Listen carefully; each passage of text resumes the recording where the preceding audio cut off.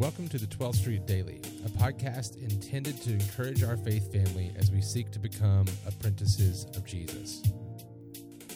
What's good, everyone? I hope that this podcast finds you well. We are continuing on our first installment of our series of going through Psalm 23, which I told you yesterday. When I read it, it kind of makes me sad because it's kind of like a funeral psalm, but in all reality, it's not a funeral psalm. It's a psalm that exalts the Lord. So let's go ahead and dive into the first verse of Psalm 23, verse 1. The Lord is my shepherd, I shall not want. That's what the English Standard Version of the passage says. But in the Christian Standard Bible, I like what it says. The Lord is my shepherd, I have what I need. Now, when it's talking about having what we need and the Lord is shepherd, what do we need to realize about this? Well, first off, in the ancient Near East, kings were often viewed as shepherds of their people. They were viewed as somebody who shepherded their people. So in a lot of ways, when it says the Lord is my shepherd, we can view him as a shepherd who presides over sheep, but we can also view him as a king who presides over a people. What we need to see is that Jesus came to establish a kingdom. In the Gospels, one of his first proclamations is to repent, for the kingdom of God is at hand.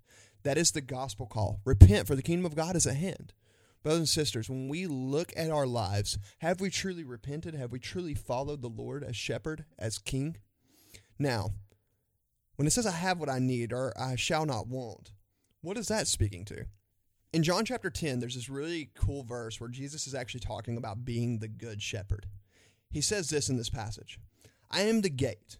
If anyone enters through me, he will be saved. He will come in and go out and find pasture. The thief comes out only to steal, kill, and destroy. I have come that they may have life and have it abundantly. I am the good shepherd. The good shepherd lays down his life for his sheep. So as Jesus, as the good shepherd, how can we have all that we need and we don't want anything else? Because in him we have life. In him we have life abundantly, as the English Standard Version says. As the New Living Translation says, my purpose is to give them a rich and satisfying life. The New International Version says this, that they have life and have it to the fullest. So what does that mean for us? Brothers and sisters, all that you'll ever need is in Christ.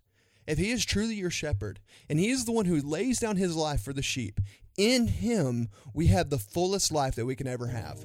Does that mean that we get to drive Lamborghinis and fly jets and have all the nicest things and our houses be full of things? Absolutely not. What it means is this.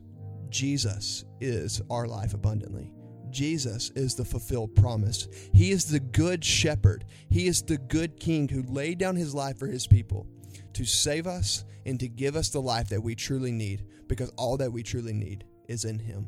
Thank you for tuning in this week for this episode of 12th Street Daily.